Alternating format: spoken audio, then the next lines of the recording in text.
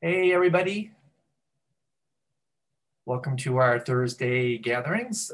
Today happens to be Earth Day, which is an auspicious day. I just listened to Joanna Macy. Do you know who she is? She's like 93 years old. I think I saw Karen's name there. I think, yeah, some people I see here were there. She's a rock star. She's written a number of books. She's really like the queen of the whole Buddhism ecology movement. And she wrote a book quite a few decades ago that really had a big impact on me, Mutual Causality in Buddhism in General Systems Theory. It's a big, complex title, but it's brilliant. It's really great. And so, yeah, she gave this really lovely, poignant riff on what's happening today, right? So along those lines, I watched a very powerful film the other day that I asked Andy, we're going to watch it on one of the upcoming Saturday night movie nights. Maybe you've seen it already. Seaside, SEA, and then like as in suicide. It's a really good, really challenging documentary. I had to watch it in two nights. It was so intense because of just how much it reveals. Really disturbing in a good way, if there is such a thing as a good way to be disturbed. So if you haven't seen it, I highly recommend it. But we're gonna show it because I was thinking, sometimes I think about, oh, this isn't the right platform. We have to do all this spiritual stuff. We have to stay on the meditation track. But it's like my friend David Loy writes about in his book, Eco Dharma, Buddhist Teachings for the Ecological Crisis, that if we can't apply what we're doing to what's happening in the world today, just the social thing, all the isms, racism, you name it, in the ecological situation, and what relevance are these teachings? Why are we doing this stuff? Just to feel better, to escape? So anyway, on this Earth Day, it's nice to bow a little bit towards Mother Earth because on behalf of us, she's in a heap of hurt. And we need to do something about it, really. So I have a flight in a couple hours, so I have to keep this particular session maybe on the 50-minute mark. And because of that, I'm going to go right to some of the questions that were submitted. And so those of you who want to ask questions can sort of get that in line. Usually I do a little bit longer riff and then transition over. But because I have to fly out, I just wanted to, mostly what we do here, we've done it for over a year, is just hang out and talk about stuff. So a couple of questions came in, so I'll start with those. And then if anybody has anything else, live chat or something in the chat, a live question, raise your hand. Otherwise, you can put something in the chat or ping it to Andy and he'll put it in the doc. So, okay, so let's start here and then see where this takes us. So from someone anonymous. Hi, Andrew. Recently, I met a respected teacher, Lama, and I was really struck by the impact he had on me. I felt intense energy in my body that stayed for a long time after this meeting with him. It increasingly became difficult to focus on work or even sleep. I kept waking up all through the night. And by day 7 after this meeting, I was exhausted from the lack of sleep and the anxiety that ensued. I was a bit worried for myself by the end of the week because I found myself in quite a dark place. Finally, after a lot of pain, and I'm assuming mostly self-created suffering, I was able to do Tonglen for myself and the pain just vanished. Very cool. I feel like I was possessed by a demon that whole time. Any idea what might have been going on? Why such an extreme reaction?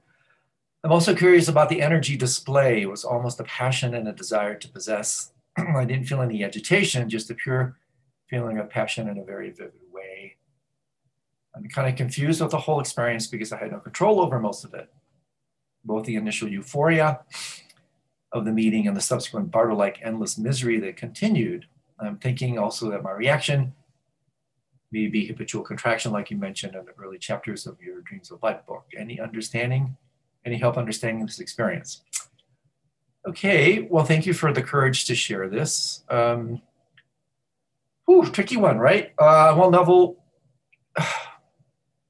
above my pay grade. And by this, what I mean is I'm not a therapist. So I don't want to kind of be a dilettante and tap into things that I'm just not trained to work with. But I can give you perhaps some general overarching impressions. And one thing a little bit like, it's a little bit like, everyone, I think I might have shared this, every once in a while, I actually do read the Dear Abby thing in my paper. Just, I don't know why, just for the heck of it, right? Sometimes the lead magnet, the clickbait is enough that it clicks me in. And so the one thing I appreciate about her, I don't even know who it is anymore. Dear Abby, I don't know who the person is, but you get it, the Dear Abby person. What I do appreciate about this, her responses is very, very often she says, and I used to think it's a cop-out, but it's not a cop-out. You know, it really would be good to work with a therapist, a counselor, or somebody in a professional capacity. And so I do say that actually with some seriousness, but then I'll give you some of my general first hits on this. Because of the overwhelming impact of this, some of which was so-called negative, I think there was, and this happens unbelievably commonly, especially with charged teacher-student relationships, and I'll say a little bit more about that in a second. Most assuredly, some kind of projection transference thing going on. I mean, this happens like all the time, and we're always projecting, we're always engaged in this transference, counter-transference thing, either shadow boxing or shadow hugging. And by this, what I mean is that shadows, this is, Jung's phrase for elements that are kind of held within the unconscious mind. These shadows are not always dark. The implication seems to be that it's just all the shadow boxing, we're projecting all these negative shadows, but sometimes it's what they call the golden shadow, where what you do then is not only do you project your negative BS on people, we do this like all the time, but we also project our golden qualities onto people. And then we do this kind of shadow hugging thing. And so one of the little maxims that I read decades ago that really has traction for me still is that when something affects you more than it informs you, you're probably dealing with a projection, right? If something affects you more than it informs you. And so you were profoundly affected. So projection was involved. And when that projection is involved, then like we've talked about in the Dreams of Light book, what have you done? You've unwittingly imbued this person with a power they don't inherently have. So it happens in a heartbeat sometimes, and I'll tell you where some of this actually can be lodged and how it comes up and what actually may have triggered this for you. But the reason it had such an impact, this person does not have this power over you unless you somehow confer it upon them. So in a very rapid fire way, you imbued this person with this power. And then, what you reveal about the grasping passion thing also reveals a little bit more of this kind of shadow work. And, the fact this desire to possess. So that's definitely, sort of ego raising its head, getting involved in the mix. This stuff gets really tricky when you're working with teachers, especially as you put it, a respected teacher who I'm sure has tremendous, really great qualities. And so again, like what we do is we just plaster this poor person with all our stuff. And then so we're actually working with our own material projected onto this. The intensity of that certainly suggests it. And so what's happening, also what came to mind quite immediately when I read this was there was, samskara was triggered, right? So I've riffed quite a bit about these samskaras. These are super important topics. It's basically Buddhist Hindu ways of talking about these undigested, unmetabolized, unprocessed psychic cysts, residues that are lodged in the unconscious mind. And so whenever something has this kind of disproportionate effect, there's definitely a samskara being triggered. So somewhere in the past, who knows what, right? Some karmic thing, who knows? This is where really a therapist can really help you tease this apart. There is some undigested, unmetabolized, unprocessed material. And so somehow karmically or whatever, the samskara was triggered. Because obviously, a ton of other people would probably meet the same person and have nothing like your reaction. So you're bringing your history, right? to this person. And so if it was all like super positive stuff, that's more shadow hugging. There's a little bit of that, but this is more shadow boxing to me. That's why it left you with this kind of bitter taste. And so it's also very interesting here about how you felt powerless. I had no control over it. Well, that's because you gave your control away, whether you know it or not. Nobody has this kind of power to control you unless you unwittingly confer it upon them. So this is really delicate, you know. I'm definitely not trying to become a therapist here, but this is the sort of stuff, honestly, I find this super interesting. And honestly, if I were you, I would talk to somebody who can help. And if you want to behind the scenes, write to me or Andy, I can refer you to some extremely gifted therapists. I work with them that can maybe perhaps help you tease this apart, because, you know, the reactivity was disproportionate to the actual event. And so therefore some history, you know, was definitely triggered. So the details of that, I can't say. I mean, this is something that really has to be picked apart with real authenticity power and someone who knows what they're doing. But the underlying processes, the underlying mechanism, phenomenology, I think is somewhere along these lines. That, you know, when there's this really powerful reaction, there's a combination of projection, transference, and also, you know, triggers of these samskaras. So, you know, the fact that you did Tonglen for yourself is fantastic, and that the pain just kind of vanished. I mean, you say some very insightful things here, and that's really pretty darn good. You know, that there was a way for you to kind of ride that experience. And so maybe I'll let that go for now. Thank you for sharing. It takes courage to do that in a platform like this. But that's what first comes to mind on this. And if I were you, again, write to me, write to Andy. I'll give you the name behind the scenes of some people that I either work with very personally or people I know that are really good in this area that can help you tease this apart. Because otherwise, those processes are probably still there. They are for all of us, and they'll be triggered in another event some other time. So yeah, I think if you read the Dreams of Light book, right? I think there's several, I can't remember.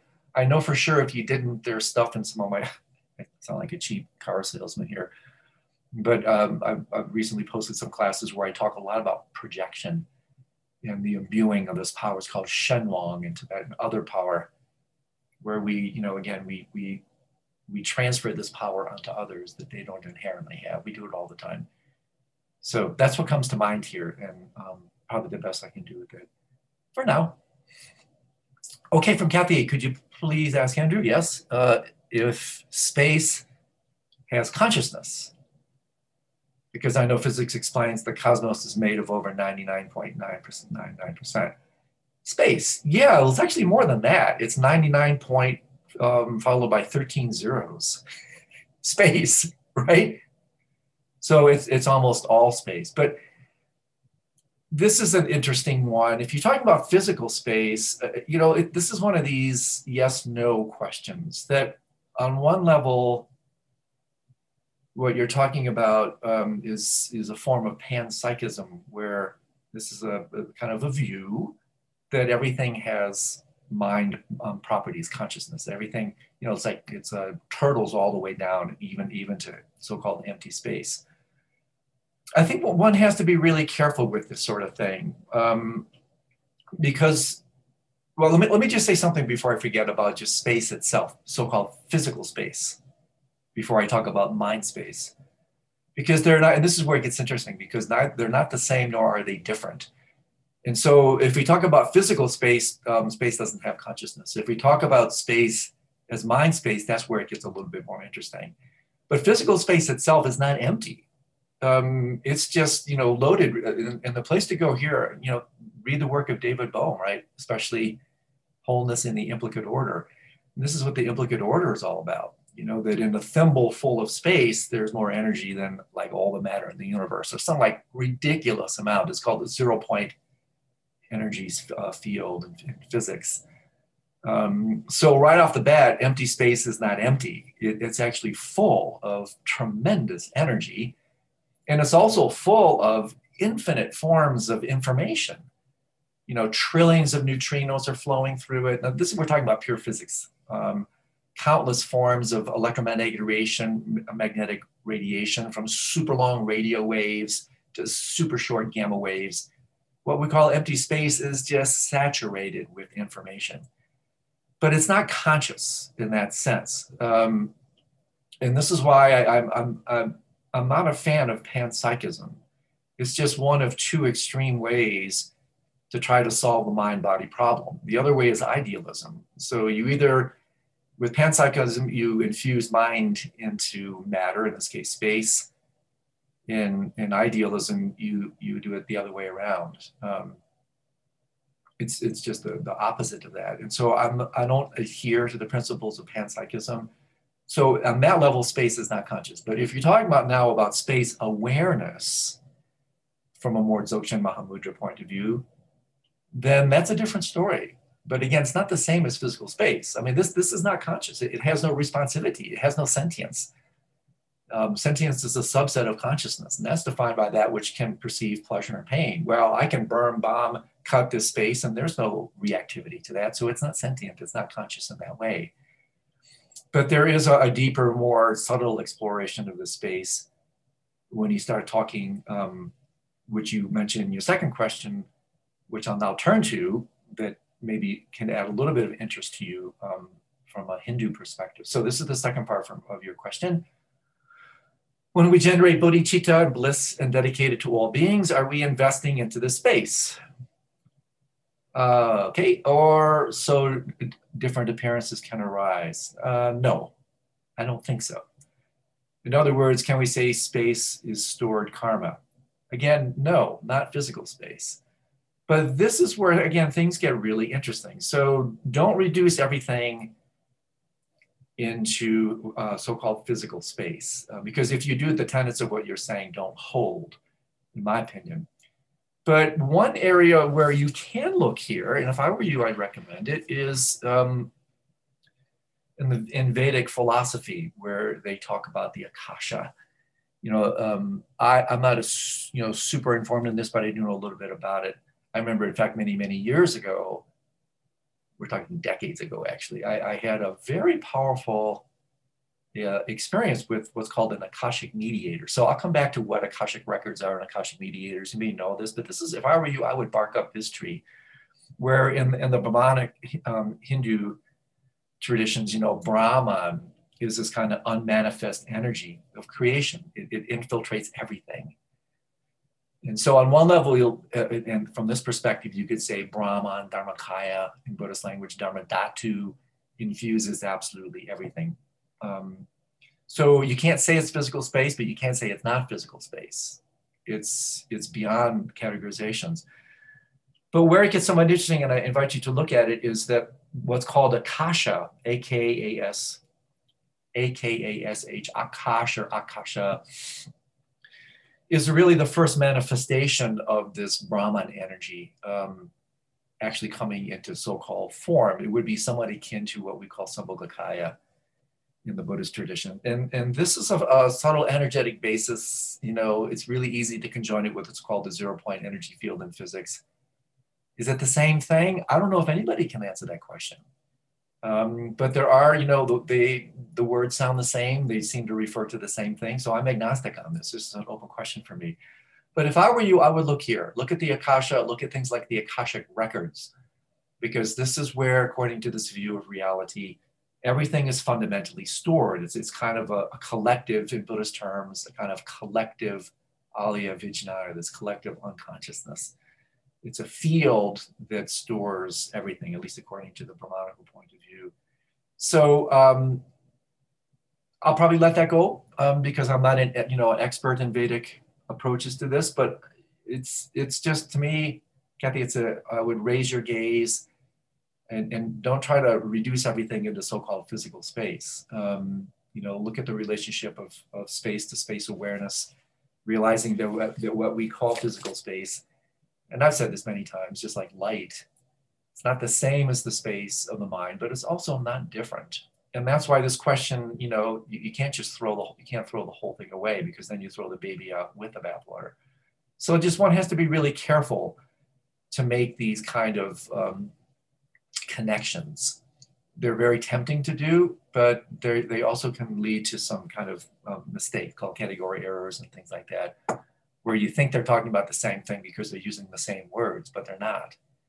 So unless you have something else you want to say about that, that's where I would go. Read about the 0-point field energy stuff. If you want to read about it, the science behind it is not so simple. People who do talk about it with some regularity, Deepak Chopra actually riffs on this quite a bit. Again, anything on Vedic deep philosophy and the Akasha riffs on this sort of thing.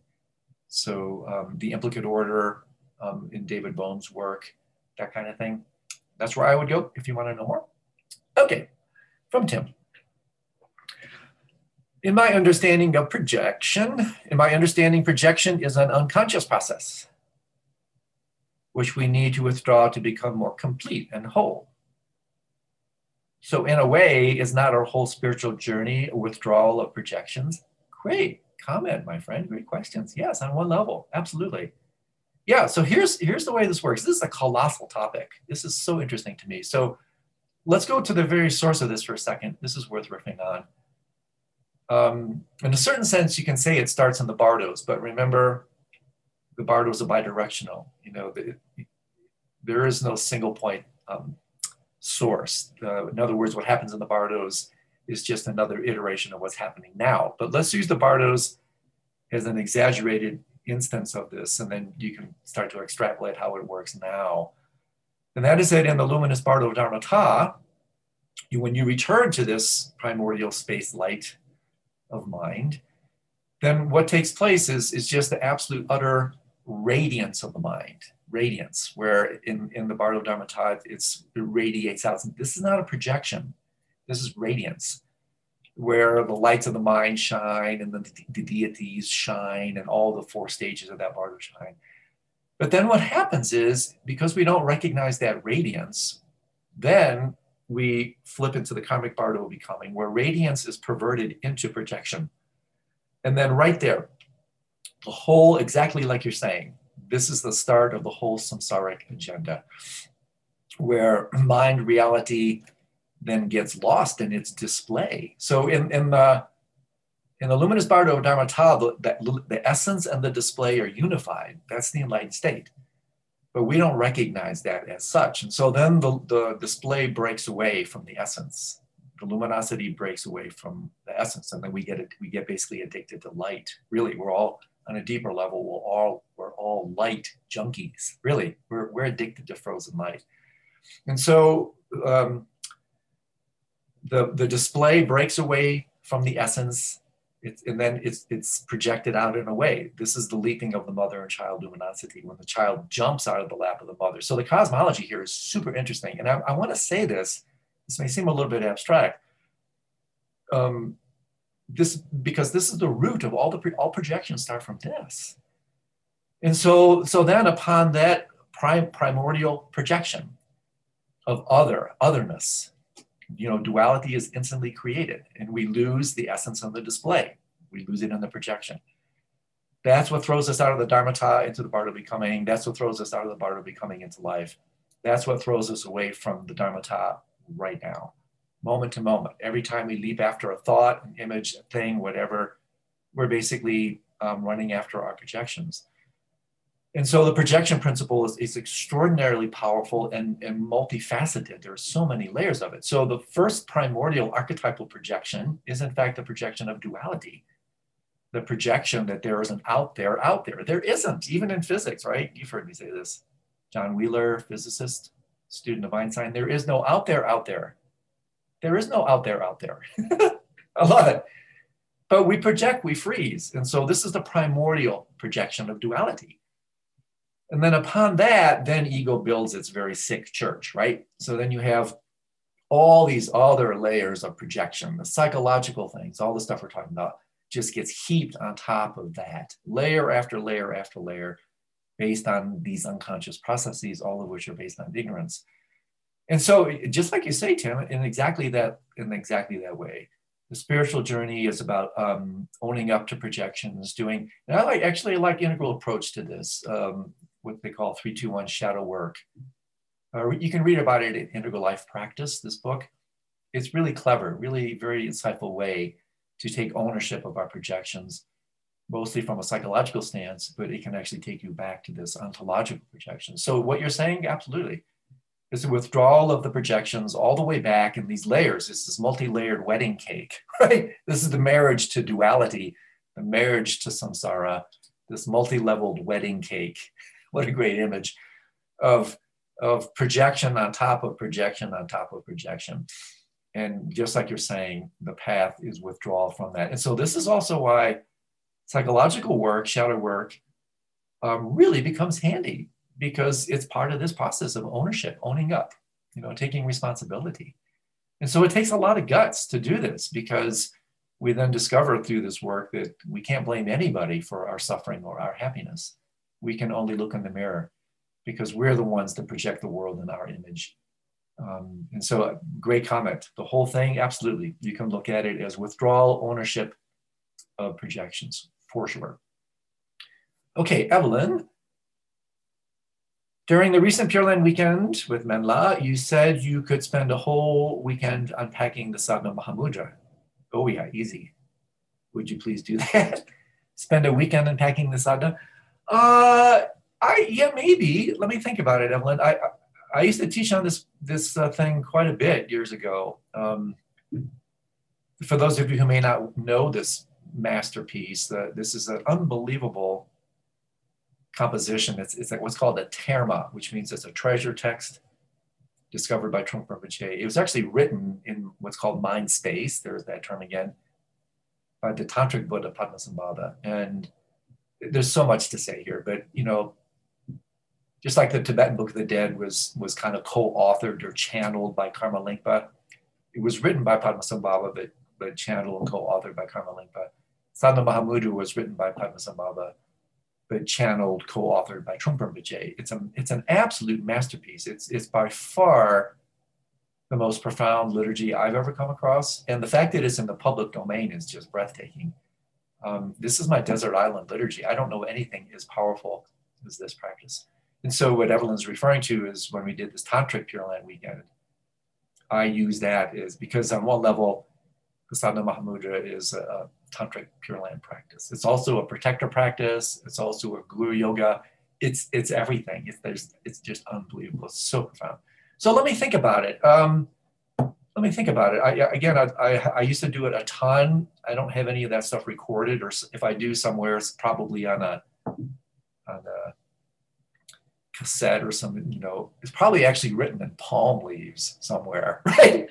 I taught it so long ago, I don't even think they had electronics in those ages. I think just like the sutras, it was carved in stone or put in palm leaves somewhere. So let me see if I can find the palm leaves. I'd love to do it. It's just a matter of how many people would actually come to it, because it's somewhat esoteric, but it is beyond profound. So I'll plant the seed, Evelyn, and then we'll see if it comes to fruition, okay? It's an amazing piece. Okay, from Glenn. Any comments on the work of Michael Levin on electrical communication structures guiding the growth of cells into body parts in normal and abnormal organisms? Oh, Glenn, you cracked me up, dude. Again, I'm laughing with you, not at you. It's like, in short, no, I don't know this person. It sounds really cool. Maybe if you're here, you can come on and say a little bit of why you're interested in this. But I don't know about electrical communication structures guiding the growth cells into body parts. It sounds here if you want me to bring okay. Yeah, it sounds super cool. Yeah. Unfortunately, this one draws a total blank for me. So please fire away. What grooves you on this one? Well, so my YouTube feed said, you should see this new TED interview. I guess the TED Talks turned into TED interviews during COVID. And it's with this young professor. I don't have a biology background. I mean, I have the background to understand. But what it appears that he and his laboratories have done is test apart a tadpole, for example, and break its early formation into cells into a lot of different separate parts. And then what they observed before they break it apart, is there's actually electrical communication occurring between all the cells as if the cells are neurons. And they've been able to manipulate those electrical communications and produce absolutely bizarre organisms, or take some of the stem cells and fiddle around with their electric things and produce these brainless, intestineless objects that go around and move. And it's a sense that there's an electrical field operating on a series of cells that basically controls the growth, completion, termination of the growth, which is independent of DNA, although not necessarily independent of RNA. So I thought, I've never come across it before. And I said, this is amazing. It's an electrical field concept controlling growth, right? So. Oh, that's awesome. I mean, tongue in cheek, what totally came to mind is when you said that it creates bizarre beings that are brainless. Well, that's probably what happened to me. That's how I came into existence. Right. A bizarre brainless being. So I should learn about what brought me into existence. But what does come to mind, I love this kind of stuff, and thank you for bringing it to my attention. It does a little bit click into some of the epigenetic stuff. And again, I think it was Bruce Lipton, I'm not sure. It's a really interesting way of talking about something akin to this when he talks about, and it's a wonderful play on words, you know, how, in fact, Candace Pert says something quite similar, that each one of our 50 trillion cells, they should actually be looked upon as actually 50 trillion little brains. And in fact, he has a wonderful play on the word. Membrane actually should be B-R-A-I-N. That there's a whole lot going on that is I'm not sure you can say transgenetic. I'm not sure that's the right word. But there's something interesting happening in electrical arenas, in field arenas, and that sort of thing. So again, I'm not a biologist either, but I think what you're sharing is really cool. And, you know, it's something that, what's the name of the guy who did it? What's the name of the TED interview? Yeah, Michael Levin. Oh yeah, Michael Levin. So if you go to YouTube, you'll find all sorts of stuff. I guess he's one of the hottest new young scientists around. So, and so what's his background? Is he a geneticist or molecular biologist? He's everything. He's everything. Yeah. He appears to be everything. A polymath. He's a biologist. He's a bioengineer. He's a programmer. He's phrasing a lot of it in neural net stuff. Yeah. Right. Yeah. Cool. Yeah. I'll check it out. I don't know anything about it. So thanks for. Well, if you find something, let us know. Yeah, I'm sure it's what brought me into being, is a bizarre, bizarre brainless being. Now I'll go look for mommy. So thank you, Glenn. Okay. Thank you. Okay. So from Kara. Is there a luminous bardo dharmata in the descending sleep process? Meaning, is there a luminous place we fail to recognize in our nightly travels? For sure, absolutely. Yes, it's correlative to deep dreamless sleep, and in fact can be accessed with things like sleep yoga. So absolutely 100%. You know, this is the cool thing about Bardo principle, is their fractal nature, their reiterative nature, that what we look at when we talk about the Bardo Dharmata at the end of life. That's just the most pronounced example, demonstration of Bardos that occur every night when we fall asleep, and even more nuanced between each and every thought. So this is the reiterative quality. It's actually called the principle of universality in philosophical circles, where you have these echoes of these processes occurring at all these different dimensions. And so absolutely, that's why the practice is actually called, in Tibetan, it's called Ursel, O-S-E-L, umlaut over the O, which means luminosity. So sleep yoga is actually luminosity yoga. So when you fall into deep dreamless sleep with awareness, you fall into this black light. And parenthetically, I'm involved in, you'll hear this in the interview we just released yesterday with Benjamin Baird, because he's a neuroscientist who's actually a really smart guy who's working now with a bunch of other people to actually try to substantiate, this claim for ages that you can maintain awareness in deep dreamless sleep. That has not been scientifically proven yet. It's super hard. So I'm a little bit involved with these people trying to study, create study designs and things for that. But in short, absolutely positively. But again, to make it even more intimate, immediate, you don't even have to wait to fall asleep to see the Dharmata. It abides between each and every thought, really, really. If you pay very close attention to your mind. In fact, Tsogye Rinpoche says that the space between your thoughts, beautiful image, is your passport into the Bardas, because that is exactly, it's a micro instantiation of what you're going to experience at the end of your life. So absolutely, 100%. So Virginia, yeah, I heard the Joanna Macy thing too. It was really beautiful. Again, I started with some comments about her. She's a rock star. In fact, David Lloyd just gave me her most recent book, Wild Love for the World, which actually is an anthology in honor of Joanna. So she's a superstar. So anyway, I just heard Joanna, I did too. It's the keynote celebration for Earth Justice Day.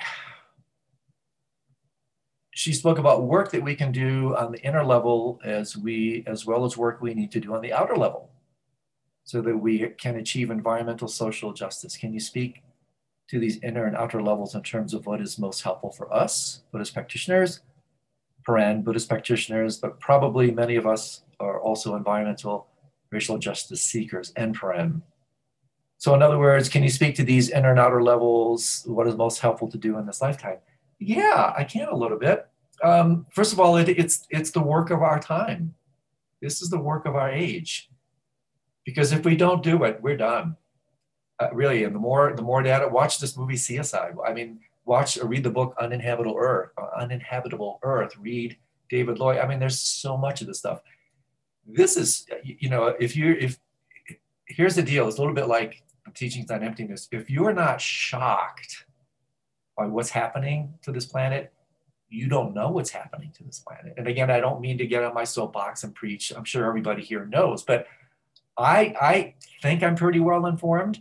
And then I watch something like CSI or read another book, and it's like, every time I read it, it doesn't get better, it gets worse. And it's happening faster. So we're in the sixth mass extinction for sure. All the previous five, not our fault. This one, totally our fault. It's because we have technologies that are not correlative to the intelligences that harness them and work with them. In other words, you have a bunch of idiots who have their hands on these, look at what they do with fishing, industrialized mass genocide of the sea. If the sea dies, we die. We came from the ocean, we're killing the ocean. That's not, hence the word seaicide. The ocean is dying, and that means we are dying. And so I used to be, maybe you missed my rant at the beginning, much more kind of spiritually correct, right? Oh, don't say that. It's not, don't ruffle my spiritual feathers. I think for all of us here now, we're turning that tide because now we're really sensitive to it. So really, for me, this is the work of our age, because if we don't do it, we're done. I mean, really, we are done.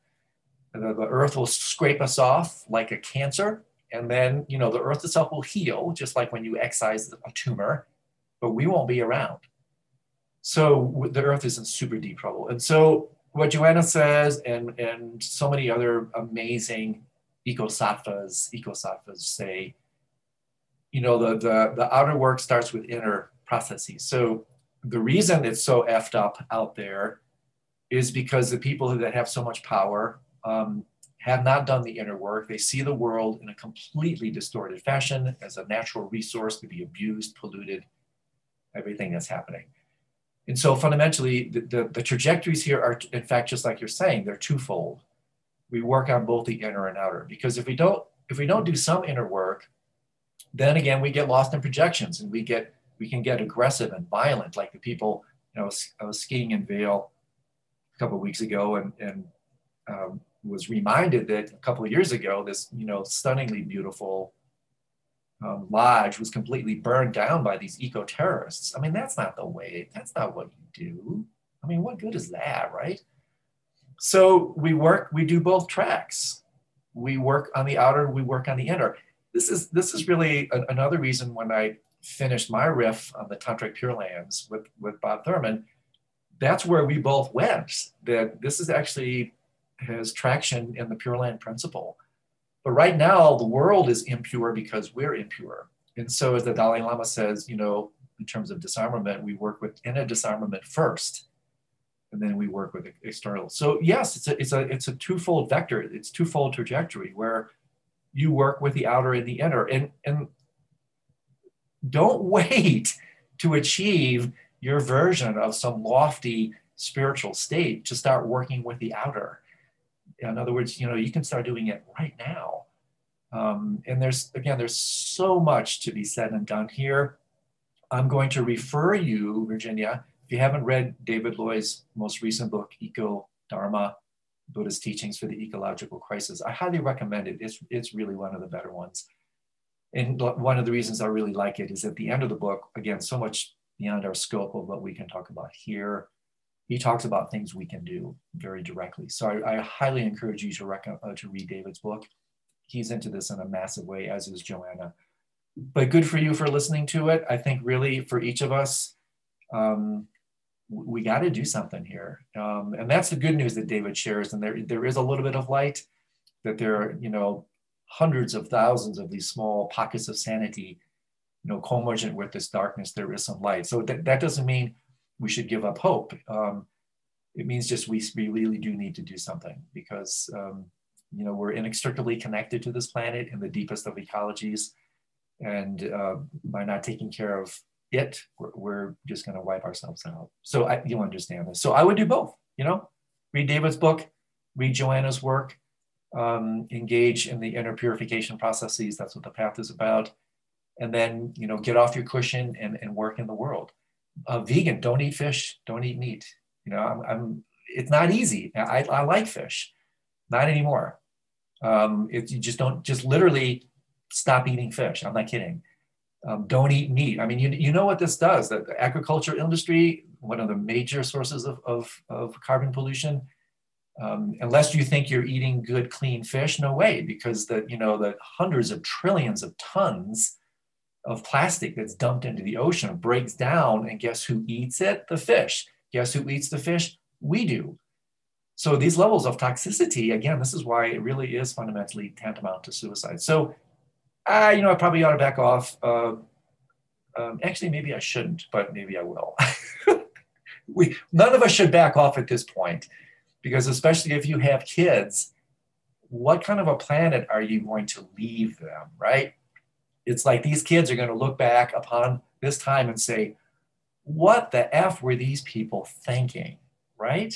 Right? That'd be us. That'd be our time. So it is time for us to get off our cushions, engage, be active politically, be active personally, cut the plastic thing, cut the meat thing, become a vegan, really. I got a joke, so we don't take this stuff all like too heavy, super serious. How can you tell if there's a vegan in the room? Have you heard this one? How can you tell if there's a vegan in the room? They'll tell you. So anyway, I throw that a little bit gallows humor in here. So I'll let that go for now, Virginia, but thank you so much for bringing it up. I think we as spiritual practitioners need to be a little bit more fearless about this. Otherwise, what we're doing is just a feel-good strategy. It turns into spiritual bypassing. In fact, I think Ken Wilber shared the story with me that he was talking to some big spiritual person. And this guy actually said to Ken, he goes, I'm not really that concerned. I'm going to a Pure Land when I die. I mean, what? Really? So that's the near enemy of spiritual practice, is spiritual bypassing. Oh, it's all an illusion. It's all a dream. Who cares what happens? I'm going to FedEx into Sukhavati when I die. Oh, good Lord. I mean, no. It's right here, right now, and it's time for us to do something. So thanks for the opportunity, Virginia, to riff on that a little bit more. Dive into it, act personally, think globally, act locally. That stuff works. I think the implementation strategies, but if you don't, read David Loy's book. He gives you a ton of really good information about what to do. Now's the time to do it. Otherwise, It's not just the Dharma that's not going to survive. This human Homo sapiens sapiens can be us. I think, what is it, Yuval Noah Harari or somebody says, I can't remember what, over like 95% something plus of species goes extinct. Why should we be any different? We're not. We're killing ourselves. Okay. Charlesie, were you born intestineless as well? Oh, yes. Were you then born intestineless as well? Yes, gutless. I was born a little gutless. But now I have more guts. And that's why I'm riffing on exactly what I said, because I do have a little bit more guts. It's time to stand up and take some shots and just do what needs to be done. So yes, I would have to say I was born a little gutless, for sure. Poverty mentality, but I've changed that, I think we actually all do have a lot of power. So anyway, that's my little political riff for today. Anybody else before I don't have a ton of time. Let me just see if something came up here. Is the movie you're referring to Seaspiracy? Is that what it's called? Did I say Seaside? Oh, see, that's a Freudian. Yeah. Oh, it is Seaside. I think it is. No, Seaspiracy. It is Seaspiracy. Yeah. It should be called Seaside. But you're right. I was trying to look it up. No, thank you for correcting me. My bad. Yes, it's called Seaspiracy, right? Yes. Sorry, my mistake. Seaspiracy, as in conspiracy. So check it out on Netflix. And we are going to show it in a couple weeks when I come back. And it's intense. It's really disturbing. I had a very hard time watching it. It's a heavy movie, but it's real. I mean, it just depicts, this guy's a rock star, this young kid who put it together. It's just really gritty about like what's happening. And it's not easy to watch, which is why, Al Gore nailed it. Inconvenient truth. People don't want to see what's happening. So yes, Seaspiracy. We'll watch it in a couple weeks and then we can, all rant and rave together at the same time. Maybe do something about it. Okay, everybody, unless there's one final thing, I have to kind of head out. Got to do the airport thing a little bit. But on this Earth Day, let's, raise our gaze. Again, think about what our impact is, our carbon footprint, not just our karmic footprint, our carbon footprint. And let's just be, really, let's be responsible. There's so much we can do individually and then collectively to step forward. It's incumbent upon us, really. I think so. We need to do it. So thank you, everybody. Really appreciate your time. I'm actually gone next week. I think Joseph is going to help me out. But stay in tune. Lots of things are cooking. Interview-wise, Ben Baird was released yesterday. A terrific interview with a really sharp guy. Kulreet Chaudhary, this physician that I got her, we're going to be talking on Monday morning. She wrote this really beautiful book called Sound Medicine. So we're going to talk about her relationship between Ayurvedic medicine, Western medicine, neurology, and the power of sound. Ian Baker, Heart of the World, wonderful scholar on the what's called Hidden Lands or Bayo, first week in March, Claire Johnson. So cool things are coming up. But for now, gotta run. All the best to everybody. Let's dedicate the merit, send it to this planet that needs it on this day, and I'll see you guys around. Thank you.